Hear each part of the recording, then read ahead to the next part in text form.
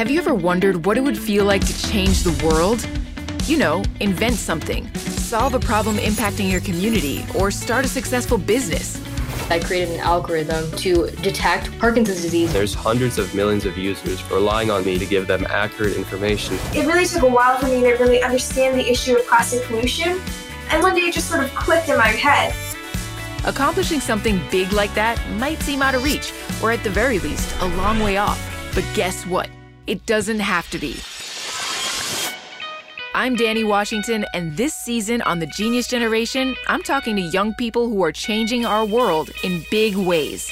I'm Anisha Musty. I am a 15-year-old. I am 18 years old. I was 14 years old. I believe I was 12.